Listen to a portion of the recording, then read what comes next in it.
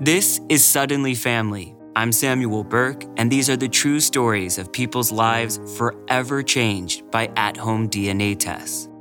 The DNA world is full of incredible adoption stories. Children who spend decades looking for their birth parents. They buy DNA tests from every company out there, hoping for a lucky break.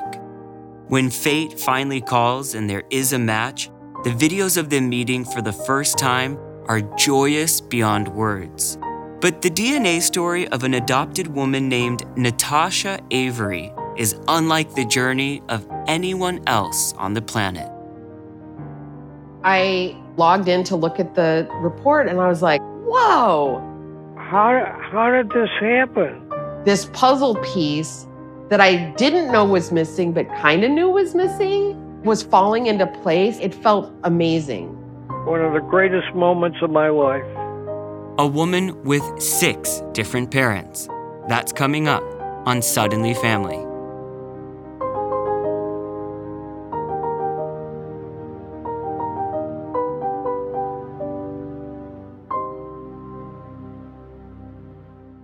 If you're listening to this podcast, that means you appreciate investigative storytelling. What if you had the chance to investigate and share important stories? Whether you want to dive into a new career in journalism or start your own investigative podcast, the Cronkite School of Journalism and Mass Communication at Arizona State University offers a variety of graduate programs just for you.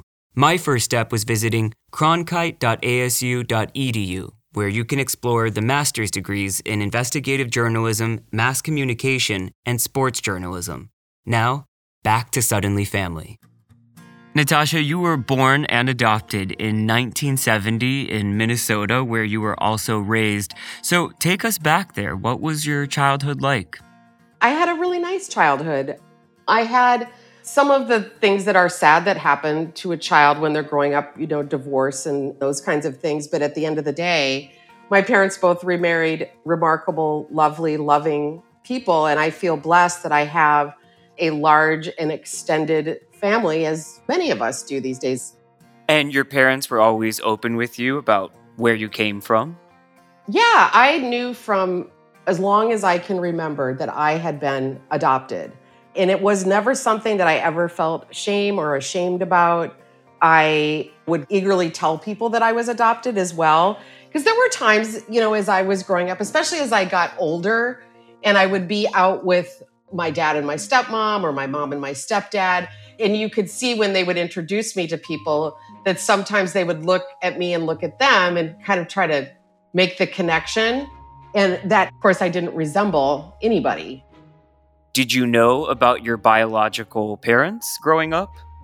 No, I knew nothing about my biological parents because when I was adopted in 1970, it was very common that adoptions were closed. Did you have any idea of what your ethnic background was, your heritage? So that's interesting.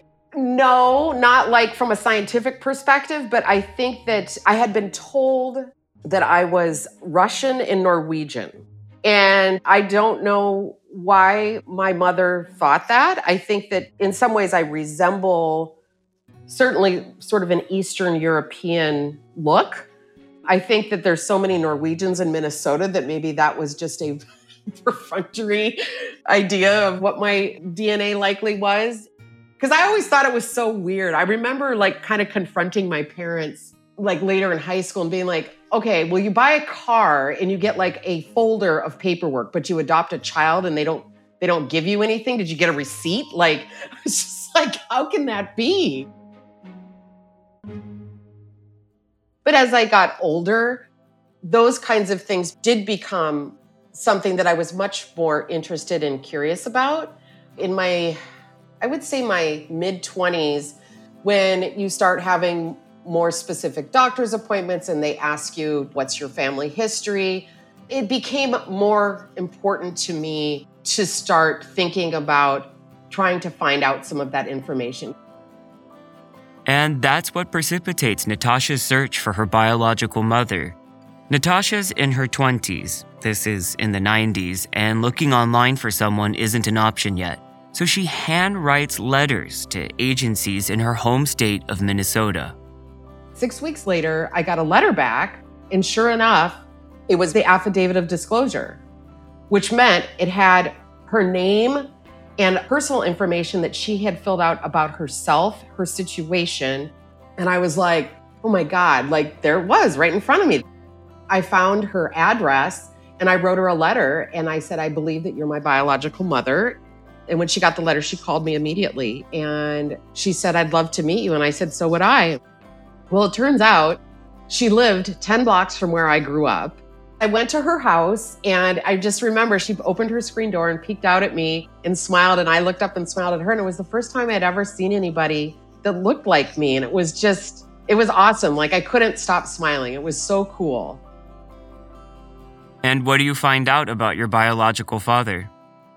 Well, so as the day went on, Janice, my biological mother, let me know that she had reached out to some mutual friends from back in the day to try to track down the man that was my biological father. And she hadn't talked to him since 30 years ago, right? So I was conceived in 1969. I think we can all do the math on what was going on in the world back then and how people were living their lives. That weekend, this man, Pete, happened to be in Minneapolis at an AA convention, and he lived in Alaska. So he comes over and he's just tickled. And I don't know how to explain it, Samuel. I just didn't feel a connection to him at all. And I kind of I was polite and I kind of went along with it. He was nice. I just didn't feel a real connection to him. So as time went on, Janice and I have maintained a relationship. Your biological mom. Yes. And then Pete came to Seattle with his wife to visit. And this was probably a year or two after I met him. So in the early 2000s. And that weekend was just, I can't even sort of describe. It was just bizarre. They were very difficult to be around.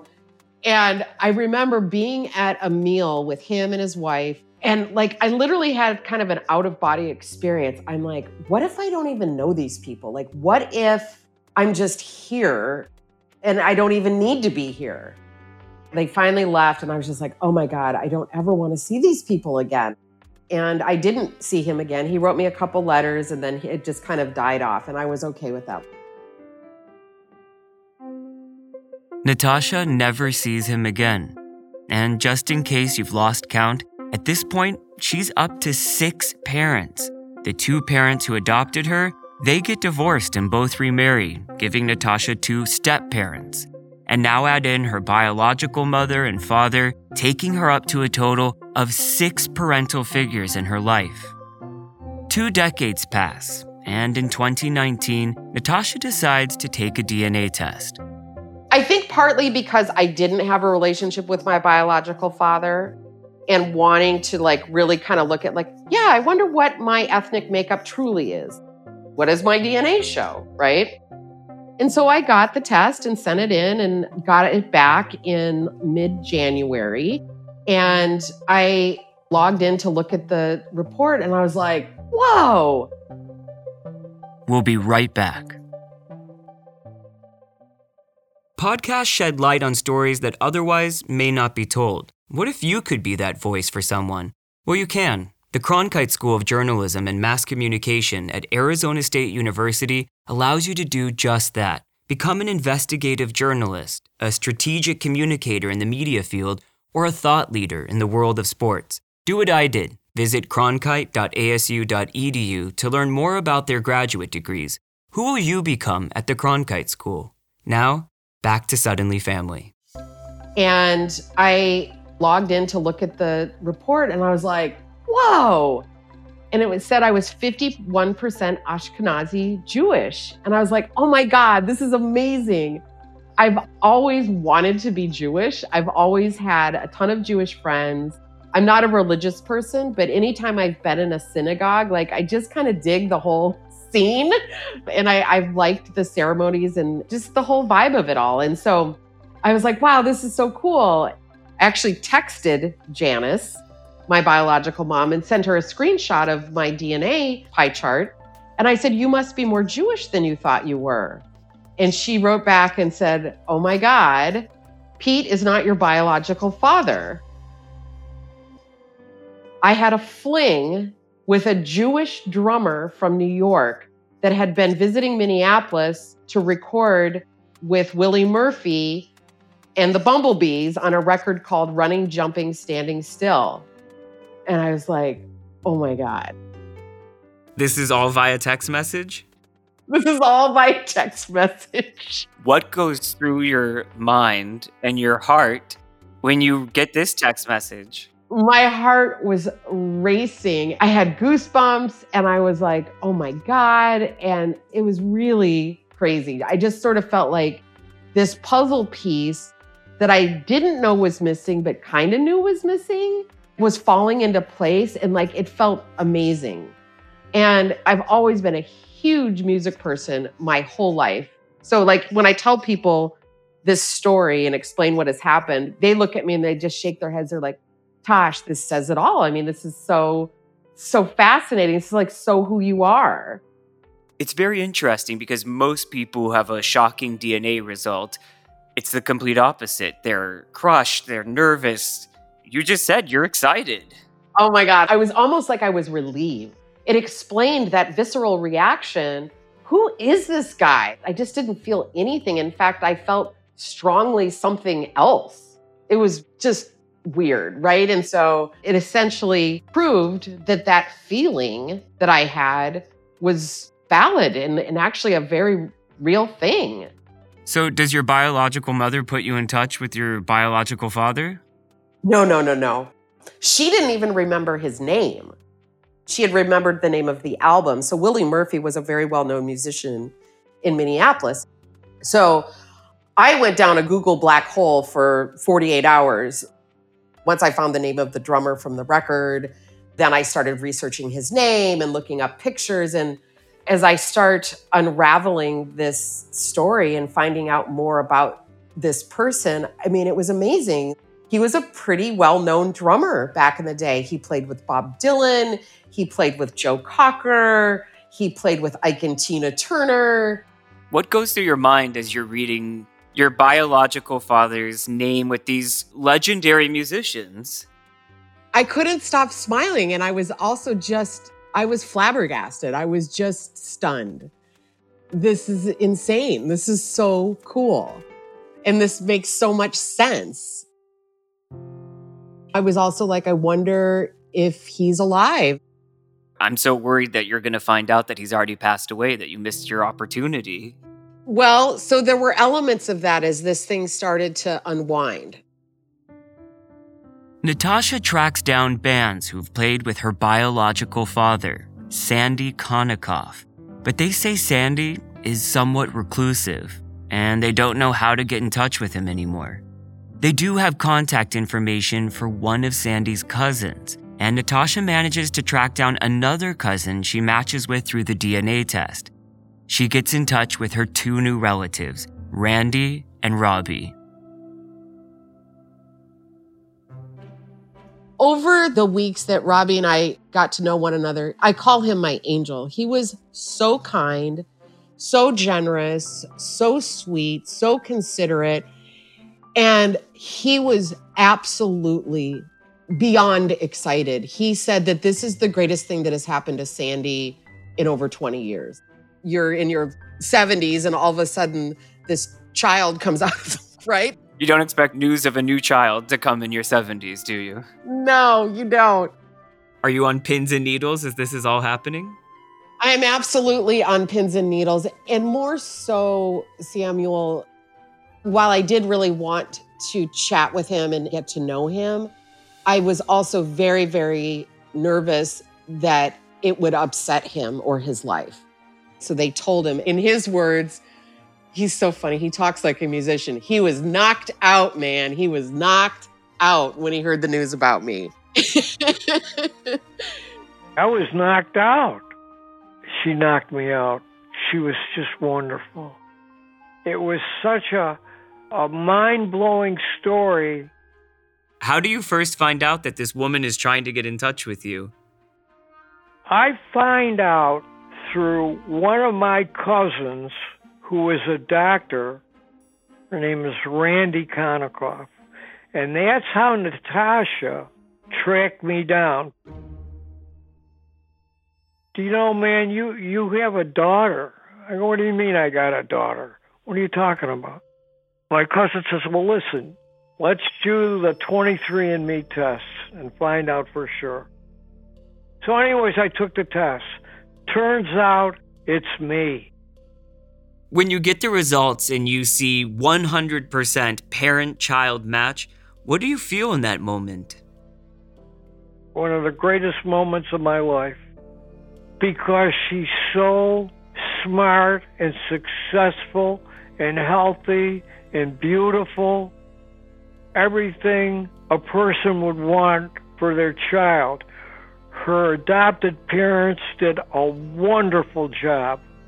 They deserve so much credit, Sam. How do you start forming a relationship with her? We finally connected by telephone, and we almost got to meet, but it didn't come to pass. And then all of a sudden, this pandemic hit. I just hope that experts in the world figure out a cure for this as soon as possible. I'm so overwhelmed by this smart girl and the conditions that she went through in her whole life. What was it like? The ups and downs, and how she got to the position that she attained. I want to know these things, the intricate things.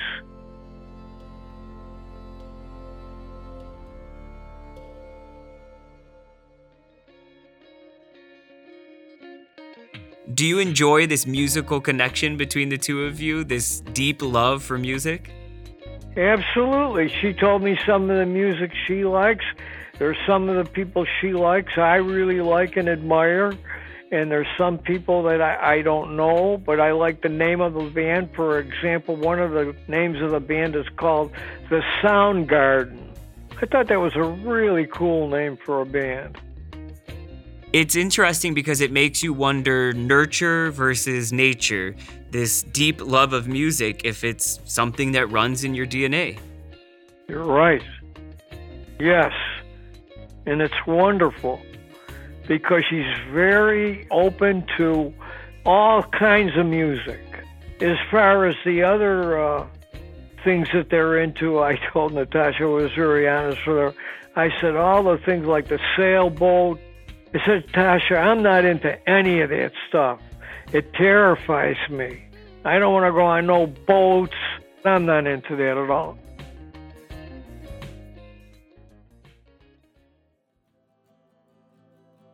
What's the deeper meaning you see in all of this? Finding out that you're a father to this wonderful woman at this time in your life, later in life than most fathers find out that they fathered a daughter.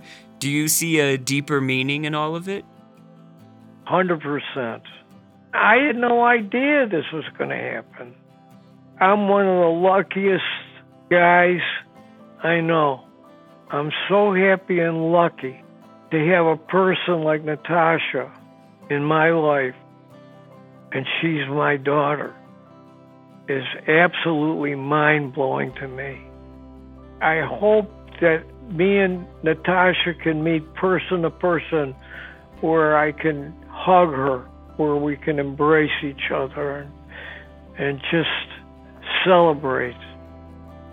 For now, it's just calls between father and daughter. Though recently, through Sandy's girlfriend's tablet, Natasha and Sandy were finally able to see each other for the very first time. We finally had a FaceTime call, and this was probably 6 weeks ago. It was so much fun. Like, she was holding the camera and he was just grinning from ear to ear, and so was I. And we were both just so excited to finally be having a quote unquote face-to-face conversation. And he wanted to play the drums for me, and he went into the room where his drums were, and she held it up, and he was doing all these different beats and telling me he couldn't wait for me to come and play. You know, he'd be able to teach me to play the drums, and he'd have me walking out of there a pro. And it was just It was just a ton of fun. It was really cool. That's beautiful. Yeah, it was awesome.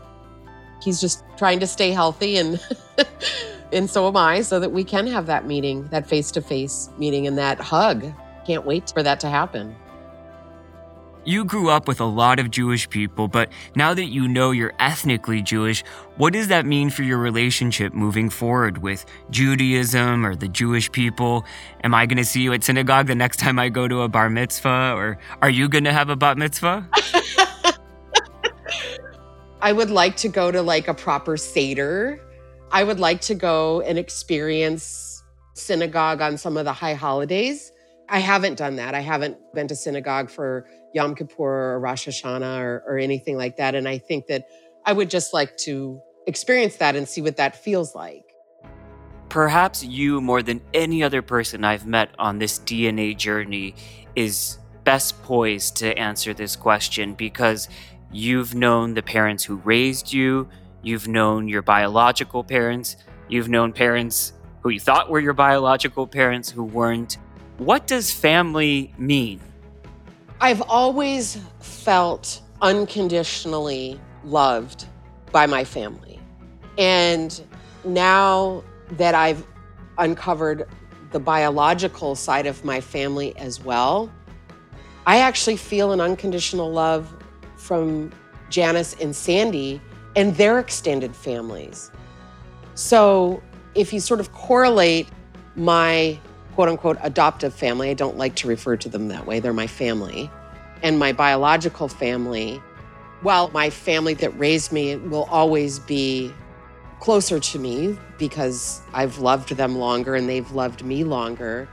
But I will say there's a thread of unconditional love that I see now that cuts through all of that. The feeling of unconditional love and what that feels like, that line feels familiar.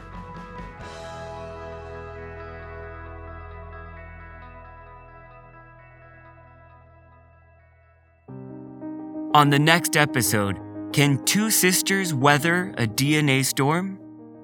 I called my older sister and I was hysterically crying, and she got angry and she said there's a mistake, that can't be right. They look enough alike to be sisters, if not twins. And I just started bawling. It's kind of heartbreaking now. I'm sorry. That's on the following edition of Suddenly Family, a production of CNN Philippines and Loomis Productions. Our editors are Lori Burke, Elizabeth Joseph, and Elaine Lee. Sound engineer, Levi Mercurio. Executive producer, Michelle Ancheta. Executive consultant, Army Harin Bennett. This show is created, written, and hosted by me. I'm Samuel Burke.